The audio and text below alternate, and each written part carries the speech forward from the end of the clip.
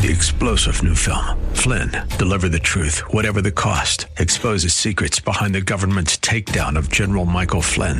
Flynn knew what the intel world had been up to. He ordered the first audit of the use of contractors. This set off alarm bells. He told the truth. He was the most dangerous person for Donald Trump to hire. They had to get rid of Flynn.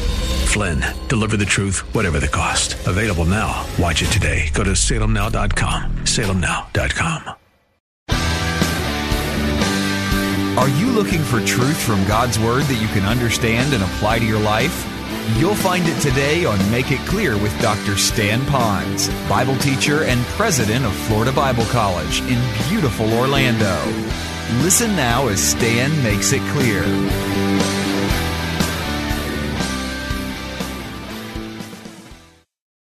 U.S. or whether it's in the beautiful hill country of Texas or the beautiful pastoral areas of upstate New York or whether the hustle and bustle of the mountainous areas of northern Georgia, I have to tell you, this is a beautiful place in which we live.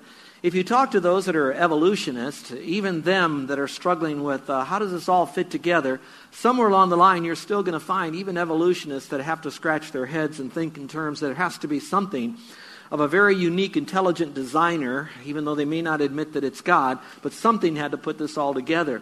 And then you move that thinking into Christianity, and we who have chosen to study this, and we've come to the conclusion that there really is an intelligent designer, and that would be God, that we know that God has a beautiful plan and He puts it all together. And how beautiful that we get to enjoy it all when we travel and see it. If you've gone on any of our beautiful hikes, you've probably seen the beautiful area of Hawaii as you look out over the ocean. Those of you that have trekked your way to a waterfall and maybe even gone swimming, you've seen how beautiful that is. And so you know that God had to be a planner behind all of this. But it's not just about His creation. He also has a plan for the people that He loves so much, which would be you and me. And He loves us so deeply. He loves us tremendously. And He does have a plan for our life. In fact, we know in Scripture that we were in God's mind before we were in our mother's womb. And even on the drawing board, He designed us. Some of you have been made male and others have been made female. And so God has designed you. But it wasn't just so that you would become a snowflake in the blizzard of humanity or even in the snowflake of the blizzard of history. But that God does have a plan for all of our lives. Now, sometimes when we hear that, we think, well, that must mean we need to discover if God wants us to be the proverbial butcher, baker, candlestick maker. And I'm sure there's going to be an element of what God would like us to do with our lives and our careers and that type of thing as we fit into that. But it's much broader than that. There are definite wills of God for our life that He has. And so what I want to do is take today and a couple of weeks to really unpack that, because I believe that if God does have a plan for our life, and He does, that wouldn't it seem reasonable that we ought to discover what that plan is? And then once we discover that will for our life, wouldn't it be wise then to do that will no matter the cost? And that's usually what I give to young people that are beginning their journey on discovering of who they are and why they're here and where they're going to go. If you're not really sure, then you have to start with the premise that God has a plan for your life because you're born, you're here, you have a purpose. And secondly, that He wants to reveal that to you, and He will, and He does, and you'll be able to discover it. And once you do, then to do that plan no matter the cost. Now, when you hear that, a lot of people will end with that because it sounds so man-centered. Yeah, God has a will for my life, and I can do this. Yippee! And it's all about us. But ultimately, whatever will that God has for our life, and there is, it's ultimately to bring the greatest glory and praise to Him, because all of us have this so that He would get all the glory and all the praise. So now, here we are. How do we discover God's will? Well, we're going to begin with a very, very popular verse, and it's popular because it seems to wrap it all up into one little section of 2 verses on discovering God's will. But I'd like to tell you that that is a good place to begin. In fact, it is the foundation of where we might begin to discover God's will, but that's not the end of it. Scripture has 33,000 verses, and of course you've heard me say many times, and you will hear me say it again, to know God's will is to know God's word. We get that. But next week, Lord willing, and if I complete today's message on time and get you out of here in time for this wonderful lunch we have, I'm going to begin giving you what I would call at least 6 different areas so that you can discover where does God say this is His will for my life in Scripture. And He is crystal clear to reveal this is God's will for our life, and He actually says that. And we're going to go on a little bit of a Scripture journey to find out what they are. At the end of it, you're going to hear the last point, which will be then you can discover whether you're to be that proverbial butcher, baker, candlestick maker. So instead of jumping to that, let's begin where we should begin. So I hope you brought your Bibles today, and if you did, I'd like you to open them to Romans chapter 12, Romans 12. If you came without a Bible, that's all right. You can scoot next to someone who has one. You could reach under the chair in front of you or your chair, pick out a Bible. You can also look at it on the screen. You can also follow along in the worship notes that were provided for you. So if you have your Bibles, again, Romans chapter 12, verse 1 and 2. And I think it would be really neat for us to do something we don't do very often here, but that would be to read this passage of Scripture together out loud. It's very short, but it's very, very powerful. So would you join with me, and you can follow along maybe with the verse that's printed there in your notes, all right? Romans chapter 12, verse 1 and 2. Let's read it together out loud. Let's begin. Paul writes, and he says, "Therefore I urge you, brethren, by the mercies of God, to present your bodies a living and holy sacrifice, acceptable to God, which is your spiritual service of worship. And do not be conformed to this world, but be transformed by the renewing of your mind, so that you may prove what the will of God is, that which is good and acceptable and perfect." Now, when you read that, and many of you probably have memorized that passage of Scripture, you need to know that it actually comes with even more power than just those two verses if you find out where it's located in the context of Scripture. So let's go back again for just a moment and let you know that you have the book of Romans. Romans was a letter that Paul wrote to Christians living in Rome, not to the beginning of the Roman Catholic Church. It was just the church of believers in Rome. It was made up of Gentile believers and Jewish believers as he was writing to them. It is called the Magna Carta of the Faith. There are 16 chapters. We have covered chapters 1 through 11. If I was to divide Romans up into sections, you'll notice in your notes that they would begin with the letter S, and it'll help you remember how it goes. And it's a wonderful flow, by the way, because it actually takes us on a journey of spiritual life development. You'll notice that it begins by talking about sin and how depraved we really are. And then it talks about salvation, that no matter how bad we are and no matter how good we are, we still need God to save us through Christ and by simple faith. And we learn that once we've trusted Christ as Savior, the response ought to be, now that's the word we don't use, sanctified, which really means that we would be set apart for a purpose, to bring honor to the Lord. And then we learn how secure we are in the Lord, that once we trust Christ as Savior, we don't keep ourselves a Christian, we don't keep ourselves saved, that He does that for us, so we're secure in Christ. We also learn that there's a sovereignty with God, that God is sovereign from the beginning to the end. He has a plan. Salvation is all a part of that, as well as sanctification. Well, now we're beginning chapter 12, and from 12 to 16, we're going to learn as a result of the sin and being saved from it, and now being set apart, secure in the Lord, and knowing the sovereignty of God, we are to serve the Lord based on these truths. And so that's what you're getting. Now, for some of you that are new in your Bible study, you're going to find that generally the epistles, which are really letters that Paul wrote, they begin with what we call doctrine. This is what you're to believe. And then the rest of that one letter or book, this is how you're to behave. So it's what you believe, how you're to behave. Romans is no different. 1 through 11 is what you believe, and 12 through 16 is how to behave. Now, when you read that, sometimes we like to separate that so far apart. This is doctrine, and over here, behave is not doctrine. Technically, they're all together, so I want you to see it as one big composite. True, we need to know what we're to believe, but then out of that comes our behavior. But we really don't have good behavior unless we know what we believe. And we really don't know what we believe properly unless we believe it, and out of it comes a proper behavior. So they both go together, and how important that is. Now, again, if you'd like to, I encourage you to go to our website, because I'm going to have my entire sermon put on there, and I'm going to go through what we've learned of what we believe in Romans 1 through 11 on it. So you can go through kind of a ticking off all the different things of what we've learned of what we should know. And then now we're going to learn in the weeks to come, until we finish Romans, how we're to behave. And basically, if I could put it into one word, it's the word relationship. A relationship with God, relationship with others, relationship with the world, relationship with our enemies, relationship with those who disagree with us, relationship with everyone who's around us. It's dealing with relationships, because Christianity is a relational belief system. And so that's what that's talking about. Now, let's talk a little bit about knowing God's will again and how important it is. I titled this series, Taking the Secret Out of Discovering God's Will. And I titled it because I remember times in my life, and maybe similar to your life, that you were faced with a dilemma of a choice of what you were to do. And you might have been at a stage in your life that you perhaps recognized then that, yes, God does have plans, and I do want to honor God, but my struggle is I don't know what I should do in this situation. What is God's will regarding this situation? Some of you, it could have been so simple. Should I get a silver car, or should I get a white car, or a black car, or a purple car, or whatever? Some of it could have been even more dramatic, would be, should I marry this person or not get married at all, or what should I do with a lifelong relationship? All right, that might have been a struggle that you had. Some of you are in school, and now you're having to decide what educational system and curriculum you're to take to spit you out with a particular degree that'll make you marketable in the world of careers that are there, and you are just struggling with that. And if you think that I'm different than you, no, I had those times. In fact, I was a little more dramatic than that. I could remember one time I was so I don't know what to do.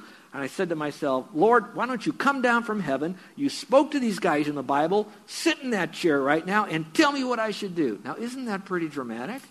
Now, I want you to know, be rest assured, I didn't do that last week, okay? I did that earlier in my walk with the Lord. But once I discovered these great truths, here's what began to happen.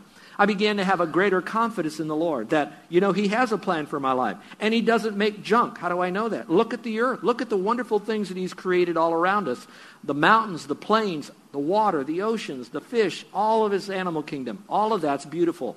And besides the way He made you and me as humans, He also has a purpose for us. For even the animals all had purpose in the schematic of what God had to have done. All for His glory. So I wanted His will. So my question to you is, first of all, do you believe there's a God? And if you do you believe that He has a plan? And do you believe He has a plan for your life? If you remotely believe that He has a plan for your life, are you at a stage in your life that you would like to discover what it is?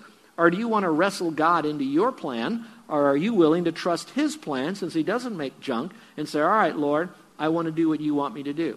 Now let me remind you of something. If you truly want to do what He wants you to do, and you embrace the biblical principles we're going to learn over the next couple of weeks, don't worry about you having to do something that He wants you to do that you don't want to do. I want you to know that He will give you the desires of your heart. In other words, He will get you to desire what He wants you to do. And that's very special, because that happens not by you kind of making it happen. It happens supernaturally by Him. So trust His word. Trust Him to reveal His will to you, then give you the desire to do His will. And one more thing. He will also resource you to accomplish His will. So don't be so fearful thinking that, okay, if He asks me to do that, I may not be able to do that, and I'll be really in a dilemma. How can I do this? I won't have all the things necessary to accomplish His will. Once He reveals His will to you, you will have more resources than you'll ever think you have to be able to accomplish what He wants you to accomplish. And I'm going to tell you, when you're on that journey with the Lord, it is exciting, it's thrilling, it's full of joy, there's peace in your life. Everything that you ever wanted, He will provide for you. It is not mysterious, it is not secretive, it's something very easy to discover. And so I hope that all of us together that's hearing this message will go on this journey together, so that at the end of it all, we're embracing these principles, we're bringing glory to the Lord, and we are fulfilling His will, His plan for our lives. Well, let me give you just a few thoughts here from this passage of Scripture, verses 1 and 2 of Romans chapter 12, as we begin our journey here of discovering God's will, taking the secret out of it all.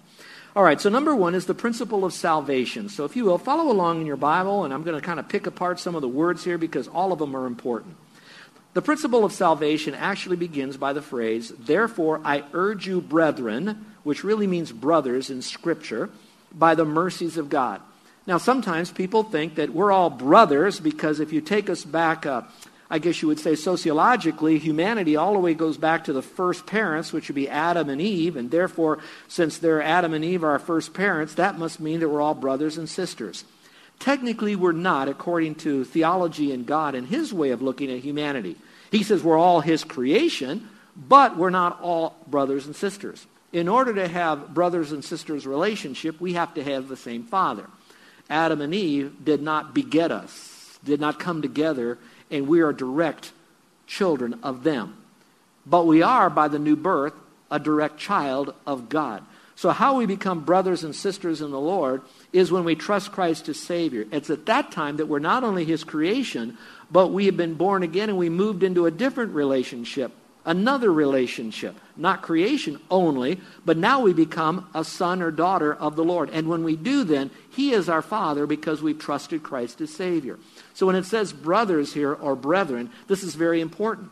This is telling you that if you want to discover God's will for your life, the very first step into discovering that is you need to have God as your Father. And so if there ever was a first will for your life, it would be the will of knowing Christ as your Savior. That is God's will for your life. So if you want to know where is the epicenter of all of this, where is square one, it's going to be you trusting Christ as your Savior. This whole passage that we're going to study is predicated upon the fact that you are a blood-bought, born-again believer in Christ by faith alone. Let's go back to this verse again. He says, I urge you. It really is important because he's saying not only are you brothers and sisters in Christ, he's not urging them to become a brother and sister in Christ. He's already assuming you are. Now he's urging those that are brothers and sisters in Christ to do something with it, which now I bring that to us. As I would read that, I'm saying, okay, I'm a child of the Lord now. We are brothers and sisters in the family of God. And now he's urging us that by the mercies of God, we would do something to be able to discover God's will. One more time, emphasizing the fact that God has a will for our life.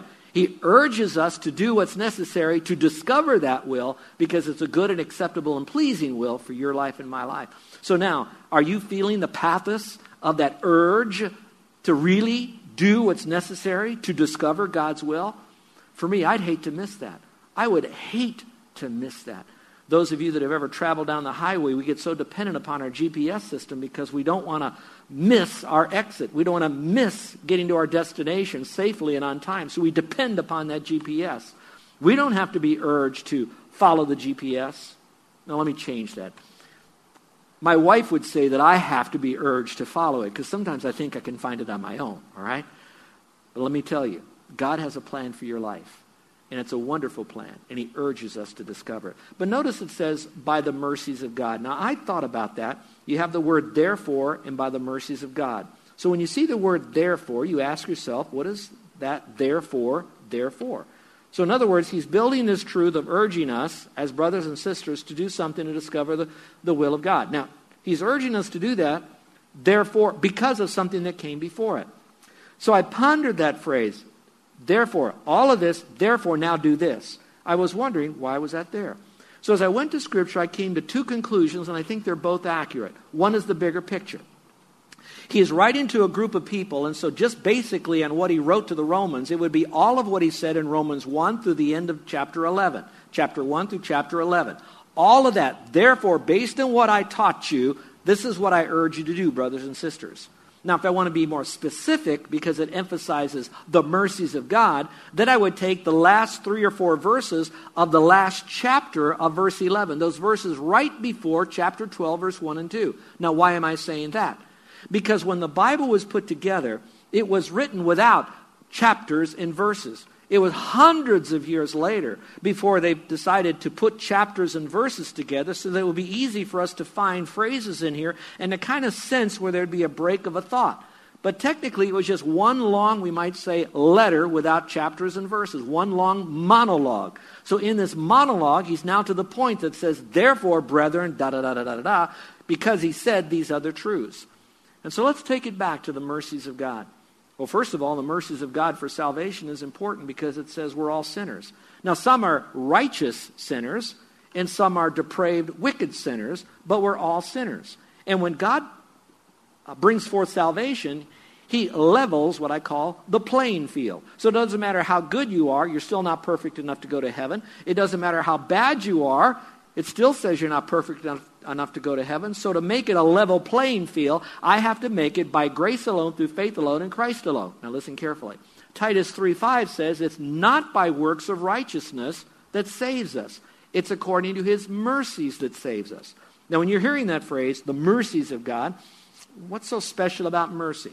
Let me try to one more time remind you the difference between grace and mercy. Grace is getting something we don't deserve. Grace is getting heaven as a free gift. I don't deserve it. God's going to give it to me. That's grace. Something I don't deserve, I get it. Now, what's mercy? Mercy is not getting something that I do deserve. Remember, I'm a sinner. And as a sinner, I deserve to suffer eternally the horrible, horrific consequences of my sin. And God says, whoa, whoa, whoa, whoa, whoa, whoa, whoa. I know you deserve to suffer that horrible consequence. My grace says, I'm going to not only keep you from that, but I'm going to give you something far better than that, even though you're a sinner. That's heaven. I, by my mercy, will prevent you from suffering those horrible, eternal consequences of it. So I give you my grace and my mercy, and it's found in the person and the work of Christ on the cross. And so he did all of that, demonstrating grace and mercy on the cross. And to us, he says, I want you to receive Christ as your Savior by grace alone, through faith alone, in Christ alone, for the glory of God alone. So once you've trusted Christ as Savior, based on his mercies to save you, based on his mercies to keep you saved, based on his mercy that you have your entire life for his strength and grace, he says, now I want you to do something with it. So principle number one is important. It's salvation. So I pray that you would humble yourself. We all have. I have. We've done it. We said, we're sinners. We don't deserve eternal life. We need a Savior, and you're the only Savior. So we come to you by faith. We're trusting in you as the one who died and rose again. We don't understand all of that, but we do believe you did that for us. That's salvation. That's square one. That's the epicenter. Now we can launch into discovering God's will, part two. So let's go to number two, the second principle. Once we've done that, it's called the principle of dedication and consecration. Now, some of you that are hearing this, you might think, well, dedication means I need to be a monk, or I need to go into the monastery, or I need to go into the ministry, or I got to go to seminary, or I got to do a lot of other spiritually sounding, kind of drippy liturgical stuff. And actually, that's not the case. This was written to a group of people just like you. If I could put you in a time capsule and all of us would go back about 2,000 years and we stepped out of the time capsule and we sat in a room full of people like he's writing, it'd be very much like you. There'd be military people there. There'd be working people there. There'd be mothers there. There'd be separated, divorced people there. There'd be all kinds of people with illnesses and financial issues, struggles with families, same kind of people. And to those people, he didn't say, join a monastery. If you want to discover God's will, go into the ministry. He didn't say that. But he did say this. Look at the verse. Present your bodies a living and a holy sacrifice, acceptable to God, which is your reasonable service. So, I thought that's interesting. Before I ever am willing to do God's will, I have to start by just presenting myself to him. Now that sometimes could be the most difficult step to take. And that is where you're saying, I don't know what his will is. Why would I want to do it? I don't know if I know it. I don't know if I want to do it. And he's saying, before I reveal that to you, he says, what I want you to do is to have enough trust in me that what I have for you will not only be good for you, but it'll be glory for me. Are you willing to do that? And then you might say, well, Stan, that is a very difficult step for me. So here's my question. How much more difficult is it to trust the Lord to be willing to do his will even though you don't know it exactly yet than it was for you to trust in Christ as your Savior, and yet you weren't there when he died on the cross. You weren't there when he looked at you through those pained eyes, and yet you trusted him for your salvation. And you believe with all of your heart that when you die here, you're going to be absent from the body and you'll be present with the Lord. If you believe that, if you can trust him for that, yet you haven't seen it or touched it or smelt it, you believe it because you read it in Scripture and you know the veracity and the truthfulness of Scripture, you trusted that, can't you then say, all right, Lord, if I could fall back into your arms for salvation, I can fall back into your arms for your will, and I'm willing to do that. In a sense, that's what we're talking about when it says, present yourself unto the Lord a living sacrifice. But I want to give you 3 words so that you can really see how it is and really hang yourself on these pegs. All right, number 1, it's voluntary. Voluntary means that he's giving this to you as an urge. It is something you need to do, but he will not make you present yourself to him. It's a choice that you get to make. Now, in some translations, it's the word present. Some of you have the translation offer. What you do need to know, whether it's the word present or offer, it has the idea of a once and for all. It's where you're finally saying, all right, Lord, I can trust you as my Savior, but now I'm going to trust you as the Lord of my life. I know you're the Lord as my Savior, but now I'm going to trust you as the Lord, as the one who's going to be my CEO. You're the manager of my life, and I'm willing to do that. I'm presenting myself to you once and for all. Now, this is key, folks. You present yourself once and for all, and then every day we go back and we live up to that presentation that we've given ourselves to the Lord. That's the word offer. One writer said this. It says it's like a reservation. You're like saying, Lord, you have a reservation on my life. I'm like a table. You can come to me anytime you want and ask me to do anything you want me to do. I am yours. I belong to you. Now, you might have done that for salvation, but are you willing to do it for the rest of your life? Why would we do it in one area and then want to take back our life in the other area? If it's so sweet to trust in Christ and have our sins forgiven and enjoy the peace of the Lord then, wouldn't it be nice to have the continued peace of the Lord, that we know that every moment of every day we are doing God's will of what he wants us to do? And so it's a voluntary thing. It is a choice. Number two, it's practical. It's a very practical thing. Here it says to give your bodies. Now, why would it say body to the Lord? Now, I know the Lord's got all of us. I get all of that. But he really, when he paid for our sin, he has our spirit, he has our soul. That's our very life. You're listening to Make It Clear with the teaching of Dr. Stan Ponz, founder of Make It Clear Ministries and president of Florida Bible College in beautiful Orlando, Florida. Make It Clear is dedicated to taking the Word of God with clarity into every person's world. It is the support of listeners like you who make the ministry of Make It Clear possible. You can provide your tax-deductible gift to Make It Clear online by going to makeitclear.org. Or you can mail your gift to Make It Clear, P.O. Box 607901, Orlando, Florida, 32860. Thank you for helping us make it clear. If you would like to have Dr. Ponz speak at your church or event, please send us an email at tellmemore@makeitclear.org. Thank you, and remember to make it clear.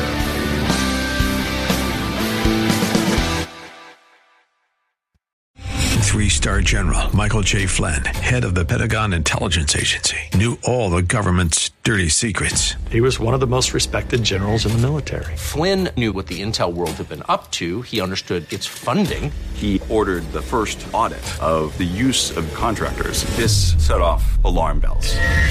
The explosive new documentary, Flynn, Deliver the Truth, Whatever the Cost, uncovers the facts behind this scandal. Flynn told the truth. He was the most dangerous person for Donald Trump to hire. I find out the worst enemy that I'm going to face in my life is right here in America. They took my assessment and they wanted me to change it. And I was like, I'm not changing it. They had to get rid of Flynn.